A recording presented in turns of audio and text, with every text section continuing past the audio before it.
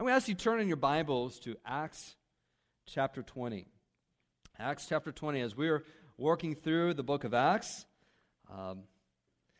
we're going to get upon a very emotionally poignant time for Paul. Paul is really, for the last time, speaking to some of the leaders of the church in Ephesus, a place he spent more time than any other mission site. He spent 3 years there. If you remember, this was the place where God did amazing things through Paul, even where if people would touch his hanky, they would get healed. I mean, just unusual things that God did.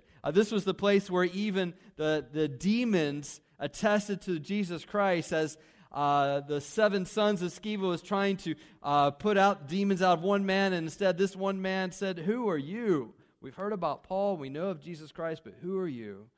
And beat them senseless, naked, really. And then from that was this response of God's people, the church, who had, up until that time, kind of had Jesus here, but yet they kept all of these incantations and spells and goddesses there in their house, and they realized, they were convicted from this moment that there is one, Jesus Christ, and so the church, the people that were believers, then hosted a bonfire of all their books, spells and incantations, of which the worth was over $1 million some. And that got people's attention.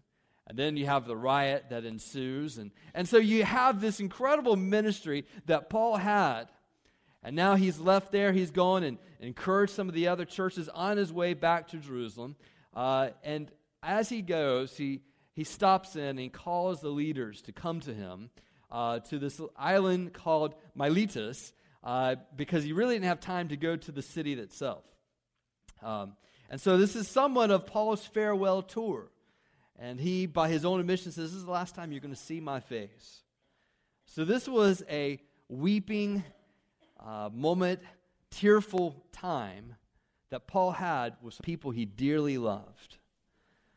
And, in fact, he sends Timothy there. In fact, 1 Timothy, 2 Timothy was written to Timothy as he's working in Ephesus. Later on, you see Revelation chapter 2 sending a letter to the church of Ephesus. And we find things don't fare very well in that city, in that church. So Acts chapter 20, we see from verses 1 through 17. We looked last week, a great passage where we look at the commitment of Paul to the church, the commitment of the early disciples to the church, the fact that they were listening up to a message after Sabbath day. They come back on Sunday, they start worshiping 2 days a week, and they do this after work, so consequently, if it's late in the night, Paul preaches for a long time. You think it was bad getting out at 12:05. Paul just keeps on. People falling asleep, falling out the window, dying. He resurrects them and keeps on going still till daybreak. And so we see the commitment of the disciples. So the lesson there is don't fall asleep in church, all right? Got that, okay? And then we see the commitment of God to the church, of just resurrecting someone from the dead, and what that was saying, how he provided everything. And you don't have to be fearful in this life. God's got it. He's got it for us. And so as we keep on, he moves on to Miletus, and he calls the group together. In fact, this is a passage that I'm going to look at twice. In this passage, he talks about himself. Paul talks about his example among them. And I think there's some lessons for us to learn. And then he also has some admonitions to the group that he calls the elders. In Acts 20 is one of these passages. He says, there's a group of people, I want you to come together. And he calls them elders. And then he calls them overseers, the word for bishops. And then he says, I want you to pastor this church. And so this is where we get the idea, the concept, that there is a group of people in a church that are interchangeable with the term elders, pastors, overseers, or bishops. And it comes right from this passage as an example of the church in Ephesus. And so, as this is God's word, I'm going to ask that we stand as we read this together. Acts chapter 20, beginning with verse 17.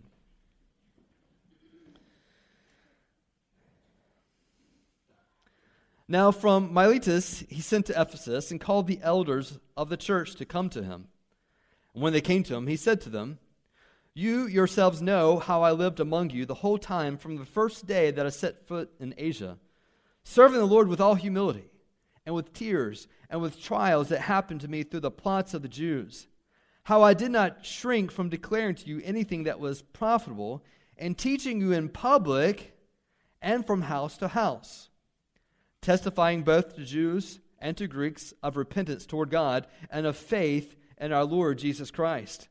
And now, behold, I am going to Jerusalem, constrained by the Spirit, not knowing what will happen to me there, except that the Holy Spirit testifies to me in every city that imprisonment and afflictions await me.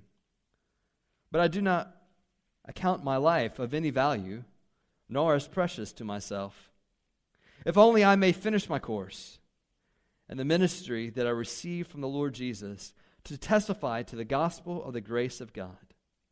And now, behold, I know that none of you among whom I have gone about proclaiming the kingdom will see my face again. Therefore I testify to you this day that I am innocent of the blood of all of you. For I did not shrink from declaring you the whole counsel of God. Pay careful attention to yourselves and to all the flock in which the Holy Spirit has made you overseers, to care for the church of God, which he obtained with his own blood.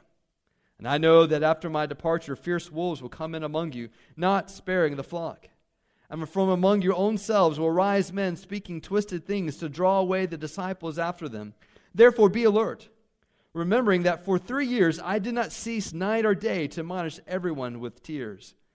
And now I commend you to God and to the word of his grace, which is able to build you up and to give you the inheritance among all those who are sanctified. I coveted no one's silver or gold or apparel. You yourselves know that these hands ministered to my necessities to those who are with me. In all things I have shown you that by working hard in this way we must help the weak. Remember the words of the Lord Jesus, how he himself said, "It is more blessed to give than to receive." And when he had said these things, he knelt down and prayed with them all. And there was much weeping on the part of all. They embraced Paul and kissed him, being sorrowful most of all because of the word he had spoken, that they would not see his face again, and they accompanied him to the ship. You may be seated. So this morning I want to focus first on Paul's example. Lord willing, next time on the admonitions to the elders. In this passage, he's very much saying why he does what he does. The heartbeat of his ministry that's carried him through many travails. This past week, I was meeting with a young fellow. I was looking at the opportunity of beginning a discipling relationship with him. And so this is our first meeting that we had this past week, and we just shared my testimony with him, and he shared with me what he has known about God up to this point and what he wants to get out of it. And at the end of it, we had this time of prayer and asked him how I could pray for him. He shared some things with me, some fears that he had, and we just prayed. And I had to go and getting ready to leave, and so I said goodbye, and I walked out. But as I was walking out, he ran out and stopped me. And he said, "I don't know how to ask this." He kind of stumbled a little bit, and he said, why are you doing this with me? Why do you do what you do?" And it was just very sincere, heartfelt question at that moment. And I said, "I'll tell you what, you read what I've given to you, and you'll find out why I do what I do." But it's just a question that got right to my heart. And so if someone was to sit down with you and ask that, what's the answer you would give them? Why are you doing what you're doing? And it's kind of Paul's answer right here. He says, "Church of Ephesus, for the past 3 years, you've seen what I've done. You've seen how I've toiled, how I've travailed, how I've had tears, how I've served the Lord with humility with you. Let me tell you why." So let's look at some of the reasons why. As we read verse 17, 18, he gets right to it. When he came to him, he said to them, You yourselves know how I lived among you the whole time. There's certain statements that he makes of some declarations, and this is one of them. How I lived among you the whole time, how I served the Lord with all humility, with tears and with travails, how I did not shrink back, verse 20, from declaring to you anything that was profitable, and teaching you in public and from house to house, which gives you an idea how they did church. They had the synagogues, and then they had the house of Tyrannus, but then there was also this house-to-house, public and house-to-house church life that they had, and how he met with them, teaching them, not shrinking back, teaching them, all testifying, both the Jews and Greeks, of repentance toward God and faith in our Lord Jesus Christ. You know what he's simply saying here, and when it's all said and done? He says, life is not about me, but Jesus. Life is not about me, but Jesus. Sometimes when you see church leaders, you don't get that image. Or when you see leaders of any sort, you don't get that image, that it's not about them, that it's about Jesus Christ. And so let's not just look at church leaders, let's ask ourselves this question. What is your life about? When it's all said and done. There was, it's been said that Augustine, however way you want to pronounce his name, had this dream that kind of shook him up. He at that time professed Jesus Christ as his Savior and would go by the label Christian. And then in this dream, he had this encounter where he was in the gate, so to speak, before God. And the question was asking him, who are you?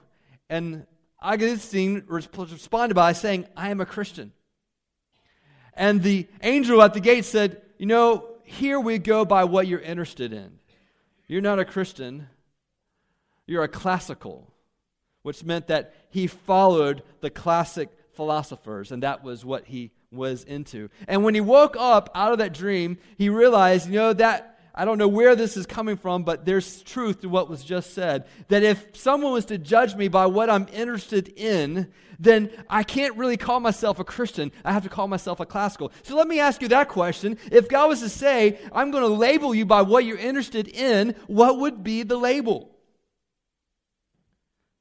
How would you reveal yourself by what captures your heart?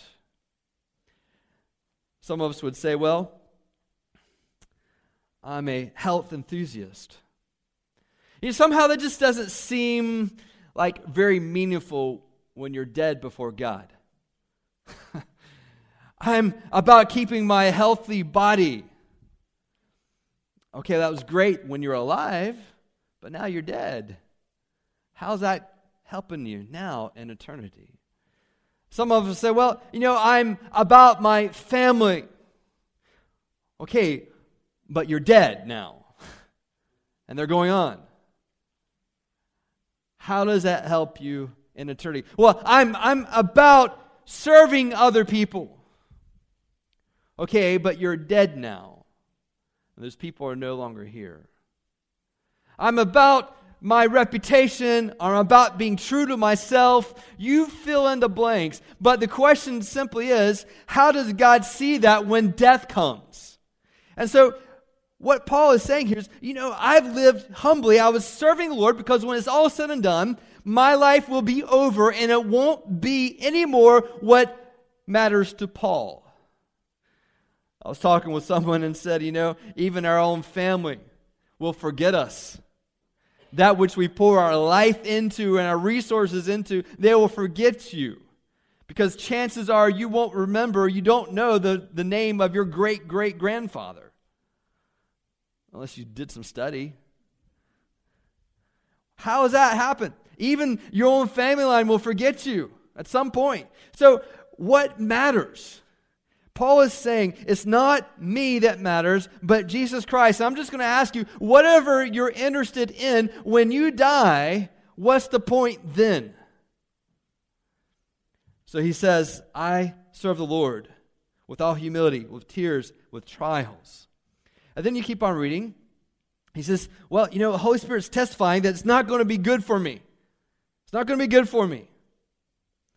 In fact, there's imprisonment awaits me, afflictions, verse 23 and then 24. But I do not account my life of any value, nor as precious to myself, if only I may finish my course and the ministry that I received from the Lord Jesus to testify to the gospel of the grace of God. He says, bad things are going to happen, but it's okay. See, here's the second statement he was making. Life choices are determined by Jesus' assignments, not comfort. See, if life is not about me, but about Jesus, then the thing that matters is not what I say, but what does Jesus say, and what Jesus says does not always bring out my comfort. And this is where we hit one of the major idols in society in America. The idolatry of comfort. Whatever is most comfortable is what we will put our resources into to ensure a more comfortable lifestyle. Let me ask you, when the raises come and increase of money comes, what is the first thing that pops to your mind? This means that I can now do what? How many of those options come to you would you label as more comfortable lifestyle? You see, if life doesn't belong to you, but belongs to Jesus, then his choices are the ones that set the direction. When I was with Chad and Amanda, which, by the way, Chad and Amanda, members of our church that have been serving in the Middle East, are coming back to the States, or in the States, and they'll be with us September 20th on that Sunday. And so if you'd like to hear from Chad and Amanda, they'll be here on that date. But when I was with them, we just got there in Egypt. It was a long flight to get there. I was tired and worn out. I had to carry huge suitcases to the streets of Cairo, which wasn't easy, I'm going to tell you.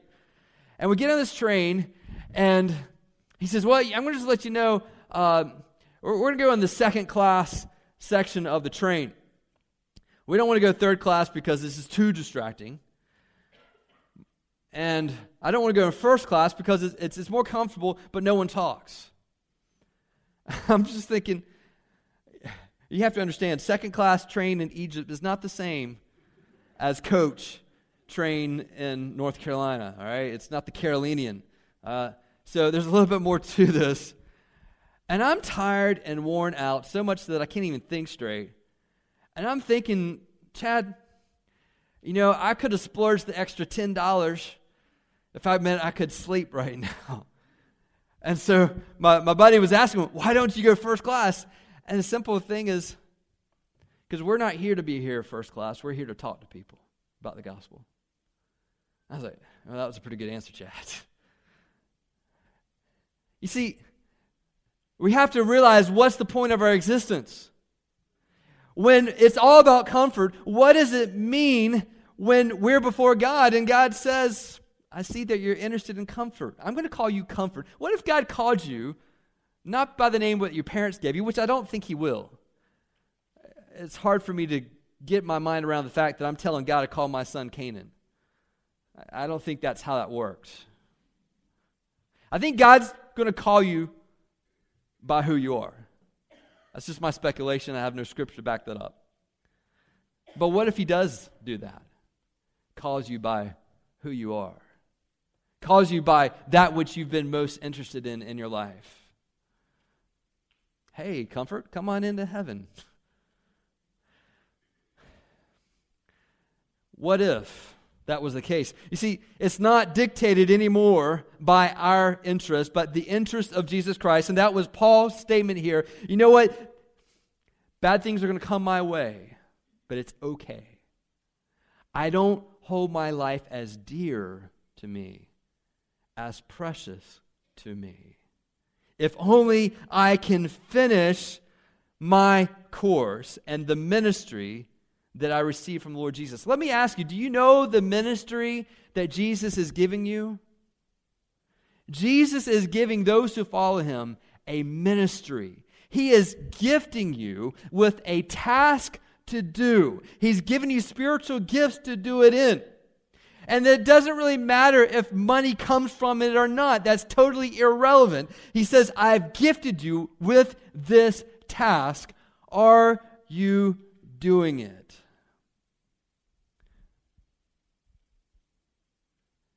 You know, a lot of people have died before you ever got to this age. Right?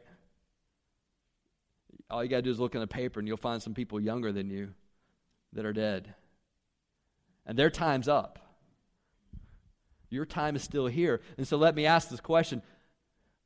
Do you know the task that Jesus is giving you to do? Are you doing it? Don't let fatigue get in the way. Don't let undivided hearts get in the way. The fact is that we want Jesus and something else. We keep on reading here. Verse 26. He says, I know you're not going to see me again. I've been proclaiming the kingdom with you. Therefore, I testify to you this day that I'm innocent of the blood of all. For I did not shrink from declaring to you the whole counsel of God. He already talked about how he was preaching repentance toward God and a faith in the Lord Jesus Christ, verse 21. You know what he believes here? Not only does he believe that life choices are determined by Jesus' assignments and not just his comfort, he realizes that life is not about him, but about Jesus. But there's something else. He believes that every life will be held accountable to God. Every life will be held accountable to God. He has it two ways. He says, I believe I'm going to be held accountable before God, and I believe that you will be held accountable before God. You see, he's quoting something here when he says, the blood, I'm innocent of the blood of all. He's referencing a passage called Ezekiel chapter 33, verse 1 through 9. Let me read this to you. The word of the Lord came to me, Son of man, speak to your people and say to them, if I bring the sword upon a land and the people of the land take a man from among them and make him their watchman, and if he sees the sword coming upon the land and blows the trumpet and warns the people, then if anyone who hears the sound of the trumpet does not take warning, and the sword comes and takes him away, his blood shall be upon his own head. He heard the sound of the trumpet and did not take warning, his blood shall be upon himself. But if he had taken warning, he would have saved his life. But if the watchman sees the sword coming and does not blow the trumpet, so that the people are not warned, and the sword comes and takes any one of them, that person is taken away in his iniquity, but his blood I will require at the watchman's hand. So you, son of man, I've made a watchman for the house of Israel. Whenever you hear a word from my mouth, you shall give them warning from me. If I say to the wicked, O wicked one, you shall surely die, and you do not speak to warn the wicked to turn from his way, that wicked person will die in his iniquity, but his blood I will require at your hand. But if you warn the wicked to turn from his way, and he does not turn from his way, that person shall die in his iniquity, but you will have delivered your soul. Paul knows that scripture. He's aware of it. And that's framing how he spends his life for 3 years in Ephesus. And as he looks back on that time, he says, no man's blood is on my hand, because I have been a watchman. I saw and I see the judgment of God coming, and I've warned you. Do you know who in the Bible talked more about hell than anyone else? Jesus. Jesus had more things to say about hell than he did heaven. Now, when we think about a loving God, what's the first name that comes to our mind? Jesus. The one who died on the cross for our sins, right? The Lord of love. So what does it mean that the Lord of love, the one who died on the cross for our sins, had the most to say about hell? Put two and two together here. Matthew 25, verse 41. He says that if you don't do these things, if you're not part of the kingdom of God, you will be sent into the fire and eternal punishment reserved for Satan and his devils and the demons. Jesus said this way, it is better to pluck out your eye than to allow sin to be in your life and to be having your whole body in hell. In other words, go through extreme measures to rid yourself of that which condemns you, the sin. Jesus said, it's better to fear God and not fear man. All man can do is kill your body, but God can kill your body and soul for eternity. Just a few statements. We don't hear about hell much, do we? You don't hear it on the radio much. You don't hear it online. You don't see too many books about hell. Interesting that Jesus said more about that than he did heaven. Why? Because there is the judgment of God coming. And it is necessary for the watchman to sound the warning. One of the most sobering moments I ever had in college was when a professor, and I shared this with you at different times, when a professor in the midst of the classroom, knowing I was a believer in Jesus Christ, went to describe at length hell according to what the Bible says, and then looked at me and my buddy and said, do you believe that if anyone does not know Jesus as their Savior and Lord, that they will go to this place? I felt like I was just stripped in front of the whole class and had to ask myself, do I really believe it? And does what I say in my head, is it consistent with my actions? Because I had been with these classmates for a couple years, and everyone I had not shared the gospel with was an indictment against me. To say that I believe that there's a place called hell, and that if anyone does not know Jesus Christ as their Lord and Savior, does not know the experience of forgiveness of God through the grace and mercy of Jesus, that if they were to die, that would be their sentence for eternity. There is a belief that Paul has. Every life will be held accountable by God. And I believe that there will be even a moment of time where God might even bring this very second to your attention. To say there was someone bringing this to your attention, but your mind was on other things. How do those other things now compare now that you're dead before God? There is an accountability, and every life will be held accountable to God. And so he says, do everything you can to share with someone else. And then, as we keep on reading, verse 33, I coveted no one's silver or gold or apparel.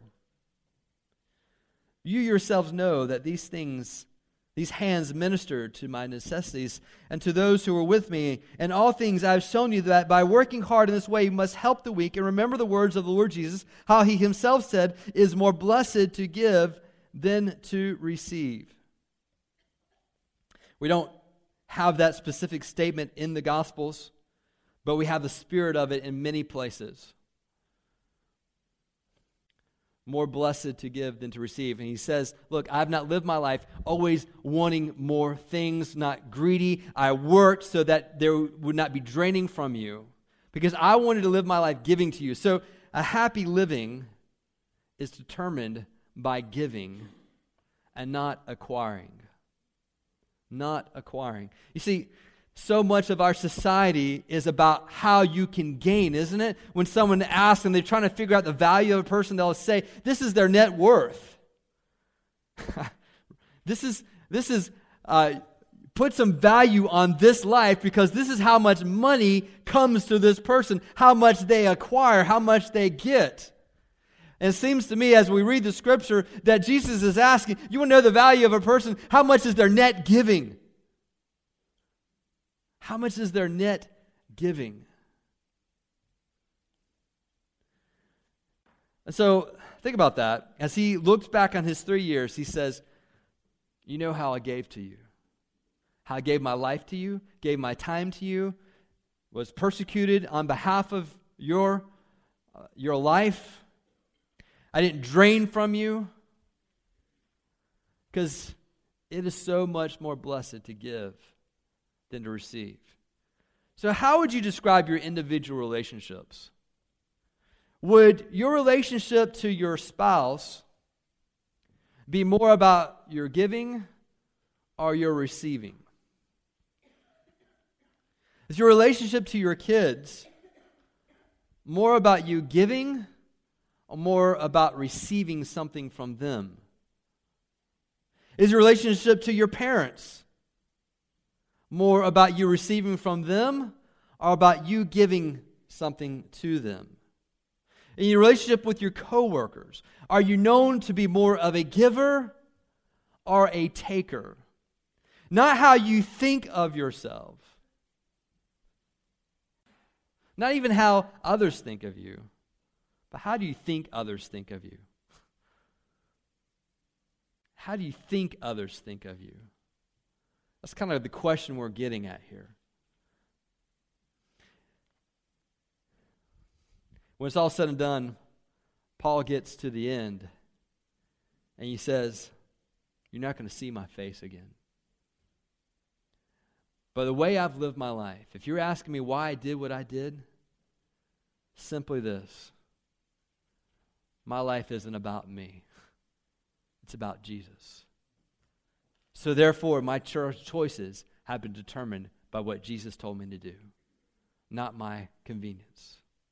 Because when it's all said and done, every life is going to be held accountable to God, and I have a clear conscience that when I'm held accountable on your behalf, that there's no blood on my hands.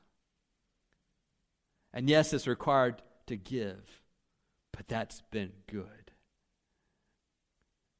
Because life, a happy life, is about me giving and not receiving. Sometimes we have fits of depression, fits of despair, seasons of discouragement. In those moments in time, I would just plead for you, hold on to these truths. Hold on to these truths. It's not about you. This is about the life of Jesus. And let Him work in you so that you have something to give, just even by faith. Don't be so caught up in what other people are not giving to you, because Jesus has already given to you all that you need. As we are looking at starting discipleship communities, we need, in our church, for the gospel to go forth, people who believe these things. That life is about Jesus, about His decisions, not our own, not about our comfort as a church. And let's see as a church how we can give, whether it's to Hodge Road, to other things, because of the gospel of Jesus Christ, with the hope that we can share with them about Jesus Christ, because there's a day and time when all of our neighbors will also be before God. And let me ask this question. When our neighbors are before Jesus Christ and they're held accountable, and they find out that you lived near them, and that you believed that there would be an accounting day, and you believed that there would be a condemnation, that there would be a hell, and you believe these things, what will your neighbors say about you then? I implore you, don't look for the short-term reaction, short-term as in this life. Well, they won't like me. They will call me a bigot. Do you believe in eternity or not? Let's live in light of eternity. Let's pray.